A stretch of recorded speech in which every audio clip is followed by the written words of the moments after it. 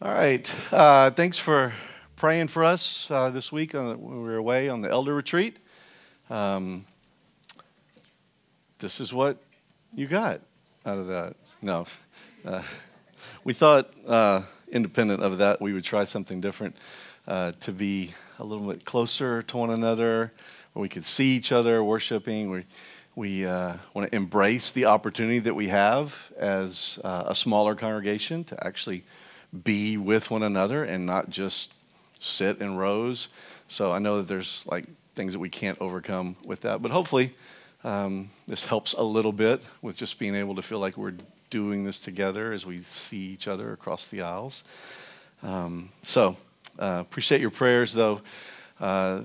We did talk about some more significant things and how the chairs are arranged, and excited to see some of that unfold. I'm still kind of unpacking some of that, so your continued prayers would be appreciated. But we were in agreement that we need to be serious about following Jesus. So it's kind of a joke, of course. But what does that look like? And so as we start to think about some new things, some new opportunities, we're going to be sharing those with you shortly, but just know that overall, I mean, that is where it's coming from. We do want to continue to take steps forward in what it means to really grow as followers of Jesus, and what's lacking, what do we need to, where do we need to fill in gaps in that, and what could be really helpful in the days ahead for us to be engaged in. So everything was on the table as that goes, or with that goal in mind. Also appreciate your prayers, and I know that she does as well, for Marissa this week. Actually surprised that she is with us, pleasantly surprised.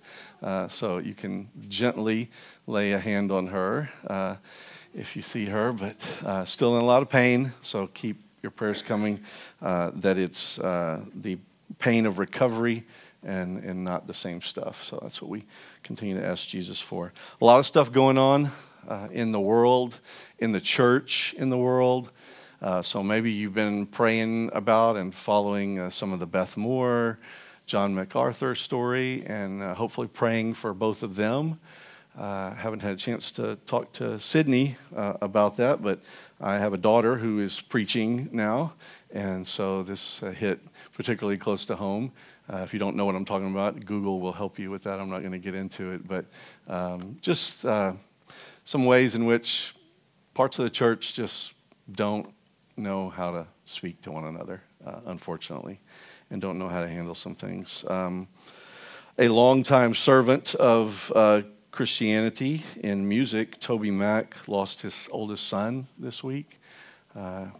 Nathan is very close friends with Truett's, was his close friend, Ira, and so that is something that has been going on for him as well as he ministers to Ira being away. Ira's kind of their adopted son, was in school with Truett and one of his closest friends, but a lot of stuff surrounding that's really sad, and so just be praying for that family. Maybe you've been following this story, but hopefully if you have, you've been praying for a little boy named James Younger, 7-year-old, whose mom is trying to turn him into a girl, basically, at 7 years old.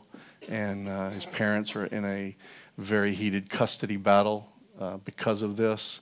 And some crazy rulings of our legal system has made that almost possible in a way that the father was not able to have a say in that. Something came back this week that overturned that. So praying that still goes in the right direction. Very sad story about where we are as a culture in a lot of ways. Maybe none of that has crossed your mind this week. Maybe you didn't know about any of these things. You're like, what is he talking about? I got to go get in touch with the world around me a little bit more. But because you just got your stuff going on, and that's what has consumed your thoughts and your prayers. this week, and that's okay. We talked last week about how we are wrestling not against flesh and blood, and so in the context of any of that stuff where we see someone as the potential enemy, we have to recognize that that's not the real enemy. That's not what we're actually up against. We're up against something much deeper, much more powerful than any of that stuff, any of those people could be. And the enemy is close to us, and he's fighting, wrestling with us in a close way. And so, as we looked at that last week, am I working? Lots of technical difficulties this week. All right, somebody's going to have to do it manually. Sorry. Advance slide. So did I do that, or did you do that, Ben? Okay, so I'm going to put that down. You and I will stay together unless somebody else wants to do it. So we said this passage, this final passage that we're in Ephesians, kind of breaks down into 3 sections. We looked at last week and kind of said this is what the armor of God, why we need that. It's a big deal. Paul wants us to look at and understand that we need an armor. That it isn't something, the Christian life isn't something we can go into flippantly and casually, that we are in a battle, that we are in a war, and there's armor that God supplies that is needed. This week we look at more of a description of what that armor is that we are supposed to put on, and then next week we'll look at kind of a call to prayer that kind of caps that off to be on guard. Working again? Awesome. All right. Take the control back. All right, here's a good sermon. If you want to take a picture of this from a guy named Mark Sayers, that kind of goes a lot with last week, but and he's talking very specifically to a church in Portland, but I think if you just substitute that for us, there's a lot of good applications. So I encourage you to go look at that if you get a chance, and that will be posted as well with the rest of the slides sometime tomorrow probably. But go ahead and get a jump on it and take a picture of it or write it down. That's the short version of that website. Okay. Ephesians 6:13 that we looked at last week says, "Therefore take up the whole armor of God that you may be able to withstand in the evil day, and having done all, to stand firm."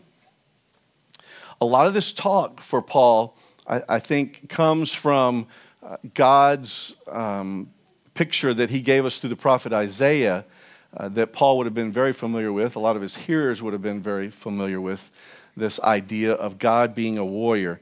Look at what Isaiah 59 says, starting in verse 14. He says, "Justice is turned back." So God's people are saying, what's going on? Like, where are you, God? Why aren't you in this? And so Isaiah the prophet is speaking to what he sees before him. And he says, "Justice is turned back and righteousness stands far away. For truth has stumbled in the public squares." Think about how this applies today in 2019. For truth has stumbled in the public squares, and uprightness cannot enter. Man, it's just right on. Truth is lacking, Isaiah writes, and he who departs from evil makes himself a prey. The Lord saw it, and it displeased him that there was no justice. He saw that there was no man, and wondered that there was no one to intercede. Then his own arm brought him salvation, and his righteousness upheld him. He put on righteousness as a breastplate and a helmet of salvation on his head. He put on garments of vengeance for clothing and wrapped himself in zeal as a cloak. According to their deeds, so he will repay wrath to his adversaries, repayment to his enemies.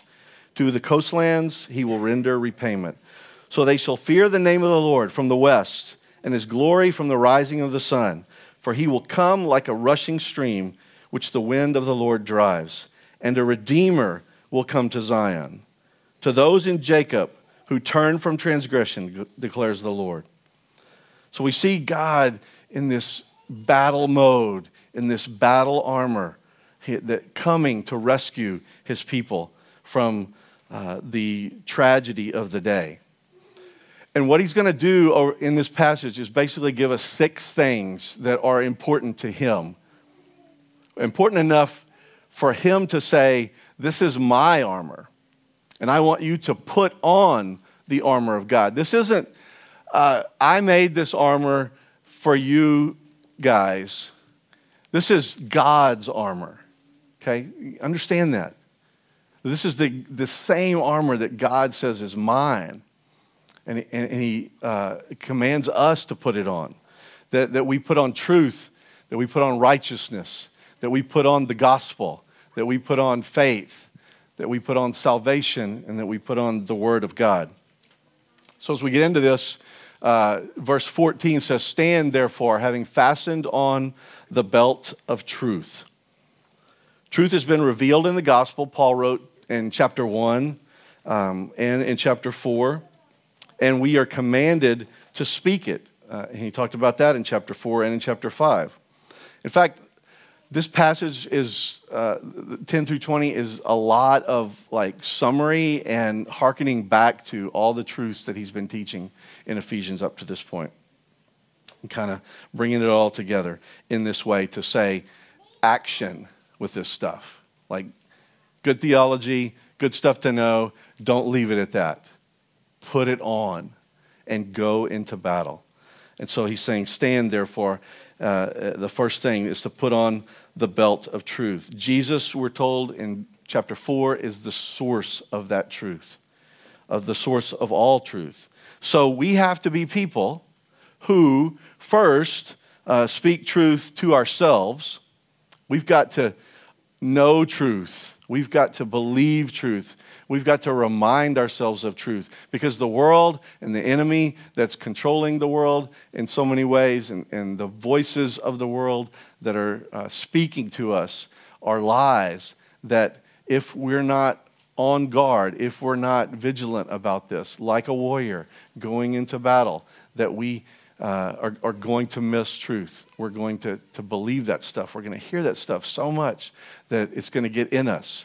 And that happens to us all the time. We have to unwind from this world. We've been tainted by it in so many ways, and our flesh is even attracted to us. So that doesn't help, because we kind of want to believe it. I mean, there's lots of things that the world is saying and offering that appeal to us, and even something that we can take as seemingly good. It's because the enemy has just twisted it just enough to distract us from what the real truth is. So we have to be on guard and vigilant to hear the truth for ourselves. And then we've got to speak it to one another. We've got to be reminding each other of this truth, whether it's in just conversations, encouragement, as you think about it, as the Spirit brings people to mind, as things are happening in one another's lives, that you say, maybe I should say, no, like get in the Spirit and go and speak truth when you're called to. Don't shrink back from that. The Lord wants us to share that with one another. When we get together in times of small group settings like Calm Group, those are opportunities to speak truth to one another. And we've got to speak it to the world.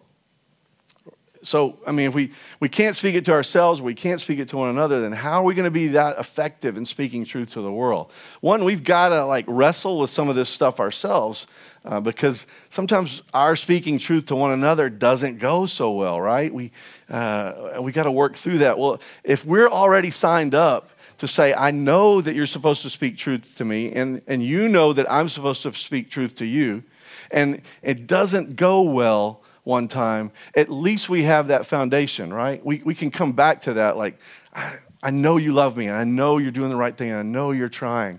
And so let's come back together and figure this out. We don't have that kind of relationship with the world.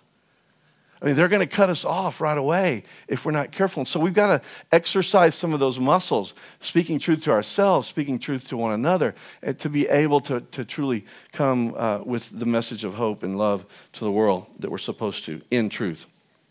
Okay? So the belt of truth, we put that on as a reminder. And there's all kind of like crazy, silly, sermons that go along with this in a way that like help you to visualize. And if that works for you, I think it's great. Like Paul didn't intend for us to dissect every part of a Roman soldier's armor and go too deep with this analogy. He's just using something that's very familiar, something that's powerful in their culture to be able to understand this. And so, yes, if you want to borrow some ways of engaging with the Spirit from the Celtic people who did this kind of thing, they would like pray prayers as they got dressed about the things that they were putting on, and they let that kind of guide them into the day. So yeah, if you wear a belt, then think about it. Something else may be your whatever of truth. But the important thing is that we're putting on truth. We're putting on the truth of God in our lives, okay? And having put on the breastplate of righteousness. This was a very important component of the warrior's outfit, his protection for vital organs, the breastplate. And so what does it mean to put on the breastplate of righteousness? Paul talked about right living or righteousness in chapter 4 and chapter 5. That's basically what righteousness is. It's the right way of living. It's Jesus' way. Righteousness. Not imputed righteousness. Okay, this isn't the kind of righteousness that gives us our standing before God. So it's important to differentiate between that because we don't have to put that on. Jesus has already put that on us. There's nothing we can do about it. That's been put on us, put in us. We have been given righteousness through Jesus. There was nothing we could do to create that righteousness. That makes for our right standing before God Almighty. But this is the kind of practical living out kind of righteousness that is supposed to be reflective of the person of Jesus. So this is us looking more and more like Jesus. That kind of right living that we're supposed to pursue and we're supposed to put on. So how do we do that every day? Thinking about like how am I going to live my life as if I have a breastplate of righteousness on, like that I am committed to, that I am ready for the world's attacks against the efforts of the Spirit to move me in the direction of right living. Yet everything is coming against me. And that's going back to his command to stand in the midst of that, to stand firm, to keep on living in the right way, that nothing would mess that up. Verse 15, the Warriors got the best shoes. They were like, the NBA guys just getting like all the gear, right? And these were the best of the best of the day. And to have really good shoes in this culture gave them a distinct advantage. They were able to pursue and go places. This was like the four-wheel drive of their day. Like they could get on foot places where normal people couldn't go. And if you tried to hide, they could get there, and they could get there quicker than you. And so this gave them a real advantage. Shoes for your feet, having put on the readiness given by the gospel of peace. Always be ready to share the good news is the point here. That if we have the shoes on our feet, if our shoes are affixed to us in a way that we're ready to go, we're ready to move. We don't have to like wake up in the middle of the night and look for our shoes so that we can go running. They're there. They're ready to go. So anytime there's an opportunity that comes at us in the middle of the day, at school, at work, we weren't exactly in church or anything, and so we didn't know this was like Jesus' time, and the Holy Spirit said, yeah, it's always my time, and I want you to Like, take that conversation this direction because I just opened the door for you big time. And you say, I forgot my shoes today. No, they're on. They're ready to go. You're ready to run. Always. You're eager and excited to share the gospel, to proclaim the gospel. And that's what the gospel is. It's a proclamation. It's an announcement that Jesus is King, that Jesus is Lord, against all the other things that might be competing for that, against all the alternate voices that are out there saying, do this or do that. Jesus is on the scene. This is his kingdom. And we speak to that as proclaimers of his good news. An interesting thing right here. So right in the middle of all this talk about warfare and being, strong in the Lord and fighting this battle, we have what amounts to a proclamation of peace. Because that's what the gospel is. That we would be ready to share Jesus' gospel of peace. Chapter 2 talked about this in verse 14 and verse 17. If you want to go back and look at some of Paul's teaching on that. He brings peace. The gospel should bring peace to people's lives. In the midst of turmoil, there is an overwhelming opportunity most of the time in your relationships with people to bring a gospel of peace because there's more of a readiness to hear that, to receive it. Look for those opportunities. I'm not saying you awkwardly and weirdly and salesman-like, push your way into someone's life who is suffering and try to proclaim the gospel as the answer in that moment. But your presence with them, your care for them, your understanding, your ministry to them continues to keep that door open. And the Spirit will give you the right time to actually speak words as well, to proclaim the gospel of peace in their life. But be people who believe that so much that you are able to bring peace to those situations. Like, you may not be saying, this is how you come to know Jesus, but the things that you are saying are bringing Jesus, bringing the peace of Jesus into their life. And then you can apply that in a lot of different circumstances. Verse 16 says, in all circumstances, take up the shield of faith, with which you can extinguish all the flaming darts of the evil one. This is a big-time shield. Okay, this is the size of a door shield that you can get behind.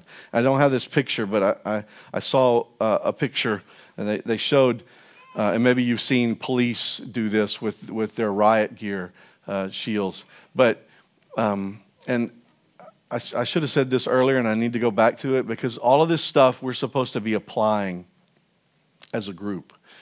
And so to the extent that you've been thinking about this already as an individual, we talked about last week how it's so easy to do that. It just comes natural for us to, and this is kind of it seems like an individual thing to do. It's not. Paul is speaking, all these commands are in the plural. He is speaking to the church. And so as a church, we're putting on this stuff.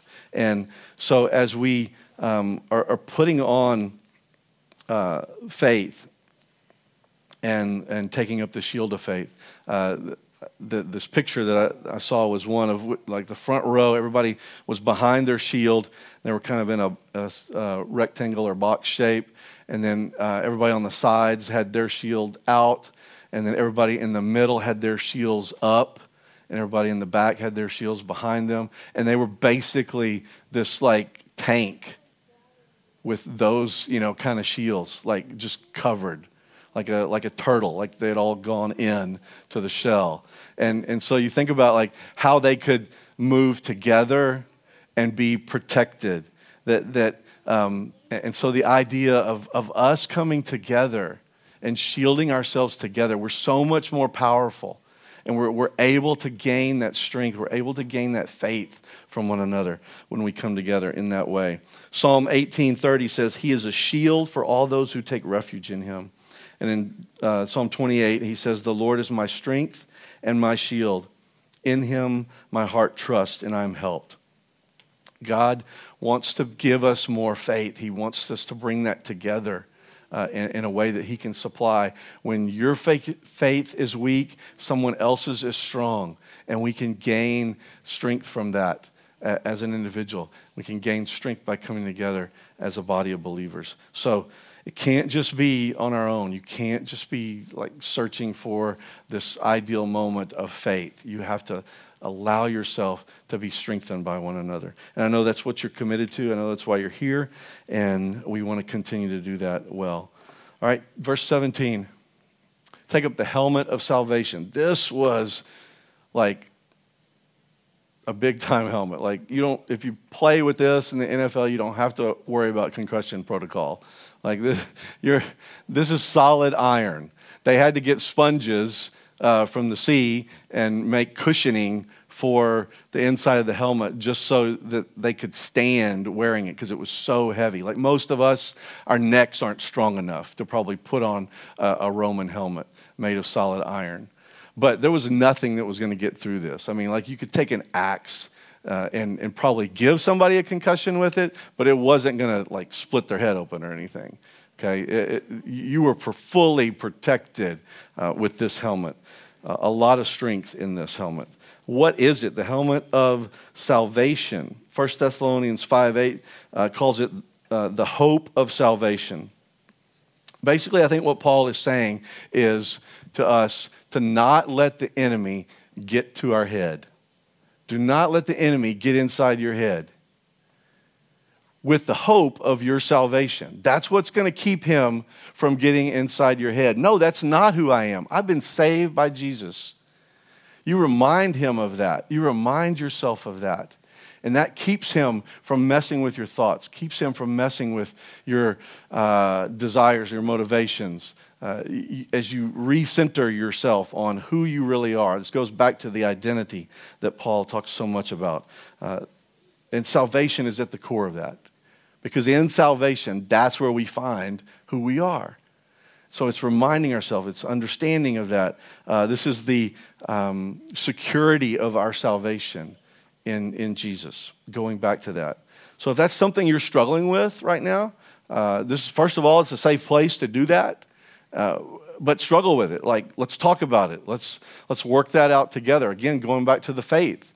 You may need some people to be shields of faith during this time as you struggle with that. But this is important. We have to get this down so that we don't continue to go into battle with hearing the enemy in this way because we haven't secured it and protected it. And then finally he says, and the sword of the Spirit, which is the word of God, is the only weapon that he talks about, the only offensive weapon that is in the armor of God. It's not one of these big swords that and it's not a spear. It's more like a dagger, more like Bilbo Baggins, the little one for close combat. Okay? Because what we've already said, Paul's taught us about the wrestling idea is that the enemy is close. And so when he comes close, we've got to be ready with this dagger, with this sword for close combat. The Spirit, he says, the sword of the Spirit, meaning the Spirit is what gives it power. We get power through the Word of God, which is the sword, to fight off the enemy, to fight off the attacks. And that's available to us. So we need to use it. We need to know Scripture, in other words. We need to understand how it all fits together and what good counsel is from the Scripture. You may be weak in that. We want to help with that. That's one of the things that we talked about on Tuesday and Wednesday is our need to grow in our knowledge of Scripture, and not just for the sake of being smarter Christians, but to be Christians who know that they have this stuff at their disposal, at their access to be able to fight with when the enemy comes at them. because it's not getting any easier. It's not like we're moving to this Christian utopia kind of existence. We continue to live in a culture that is going to fight against us, and we have to be people who put on armor. And the important thing to understand about this is that none of us are exempt in the body of Christ. Each of us is called to put on the whole armor of God. So you don't get to say, well, I'm going to be really good at this, and you take the sword, and I'll handle the shield. We all have to be putting all of that on. That's our goal. Now, yes, we may, from a starting point, say, this is where I'm weak, and this is where I'm strong, but we can't just stay there. We have to be all continuing to grow and helping one another in that. Paul wrote this to Timothy in 2 Timothy. He says, "You then, my child, be strengthened by the grace that is in Christ Jesus." Talking about being strong again. "And what you have heard from me in the presence of many witnesses, entrust to faithful men who will be able to teach others also." So he's wanting, take what I've taught you and be able to share it with other people, which is what we do in church. And then in verse 3, he says, "Share in suffering as a good soldier of Christ Jesus. No soldier gets entangled in civilian pursuits, since his aim is to please the one who enlisted him." God, through Jesus and in the power of the Holy Spirit, has enlisted you to be a soldier, has enlisted me to be a soldier. And too often we go back to thinking like civilians. And that's exactly what the enemy wants you to do. He wants you to get comfortable thinking like a civilian. And most of us in this room, if not all of us, unless anybody's in the reserve that I don't know about, and you go away for a weekend every once in a while, most of us, or all of us, are civilians. And we get to benefit from the protection of our armies, of our military, in ways that give us freedom. So we can sit back on the couch and relax and not have to think about, are we going to have to kill somebody today to protect ourselves? Or is somebody going to try to kill me today as I do this? Those things mostly don't cross our mind, especially in suburban Bryan-College Station.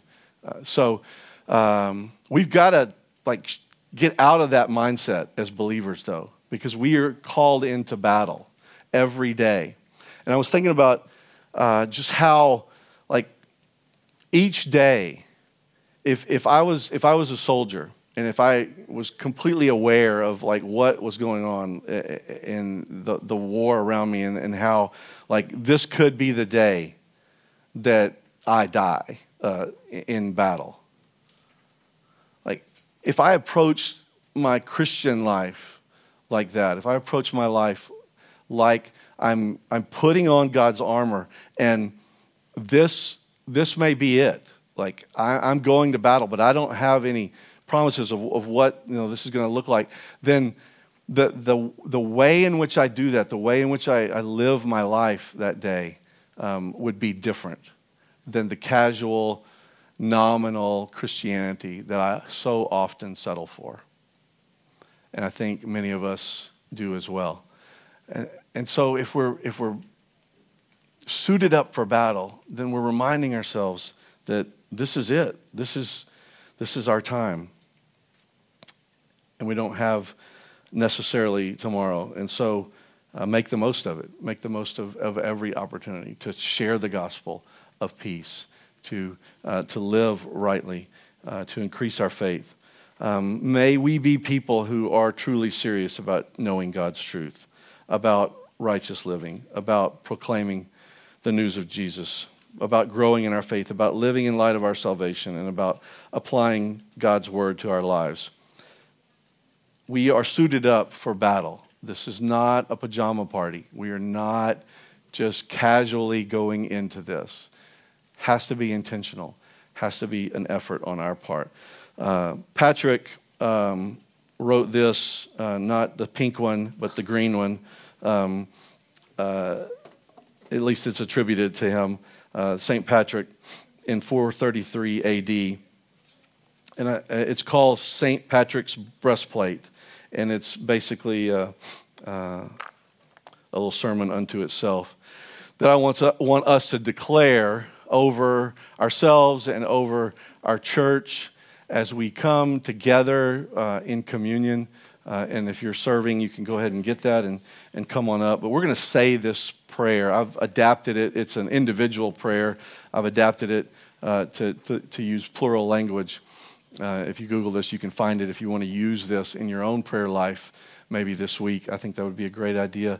But I want us to stand, because that's part of what this is about, and declare this truth, and then just remain standing, and we'll come and take communion together as a declaration of that which we believe in Jesus. So together, we arise today through a mighty strength, the invocation of the Trinity, through belief in the threeness, through confession of the oneness of the Creator of creation.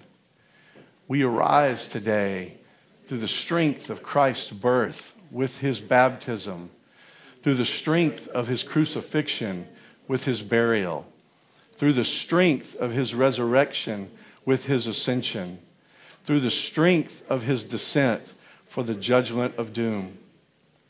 We arise today through the strength of heaven, the light of the sun, the radiance of the moon, the splendor of fire, the speed of lightning, the swiftness of wind, the depth of the sea, the stability of the earth, the firmness of rock. We arise today through God's strength to pilot us, God's might to uphold us, God's wisdom to guide us, God's eye to look before us, God's ear to hear us, God's word to speak for us, God's hand to guard us, God's shield to protect us, God's host to save us from snares of devils, from temptation of vices, from everyone who shall wish us ill, afar and near.